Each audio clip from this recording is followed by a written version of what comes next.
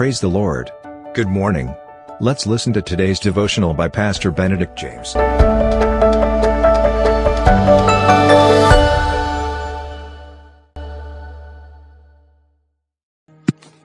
Greetings in the most blessed and wonderful name of Jesus Christ. I welcome all of you to this victorious and joyful daily devotion.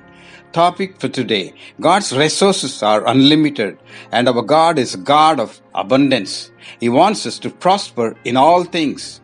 Dear beloved, as I said, God wants you and me to prosper in all things. Your success and mine begins with putting God first. I want to draw this biblical truth into our lives this morning. Prosperity marked by a life of complete and comprehensive abundance. This is our birthright as one of God's chosen people. But very few believers understand the keys to unlocking it. The prosperity mentioned in the scripture is not just about our finances, though that is certainly a part of it. 3 John 1, second verse says, God wants us to prosper in all things, even as our soul prospers. That includes mental and physical health, our finances, relationships, business, spiritual steadfast walk, and in whatever we do, and in whatever we put our hand to. Dear beloved, prosperity is not a magic lamp, nor it's a walk in the park. In order to be prosperous, and in order our soul to prosper, it needs a sacrifice. Word of God is very clear. It says, in this world, whatever we sow, we reap. It needs therefore a sacrificial giving our best to the Lord, and certainly not the leftovers. We tend to give very little out of our abundance, the leftovers, and feel great about it. It needs to pinch our pockets. I'm not saying it's just a treasure of wealth alone, but giving our best of the time, best of our talents, and best of the treasure of wealth we have.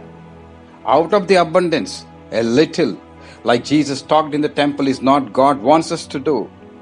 It must not be religious giving like many give in the temple to show off. Giving must not be to please people and to show off to the world like the Pharisees and Sadducees. Our giving must be a secret to touch the heart of God. How much we give is not important, but how we give is most important. The attitude with which we give gives us true blessing. A sacrifice means also to be faithful at all times and everywhere, even when no one watches us. We need to sacrifice our pleasures of this world. Best example is Apostle Paul and his missionary zeal and faithfulness in serving the Lord.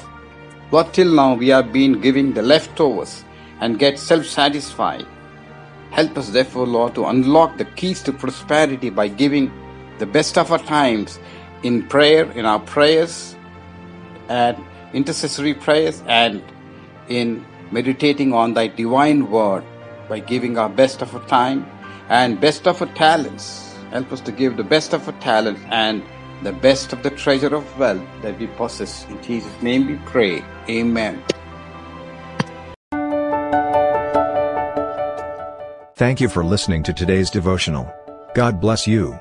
Have a blessed day. And always remember, Jesus loves you and cares for you.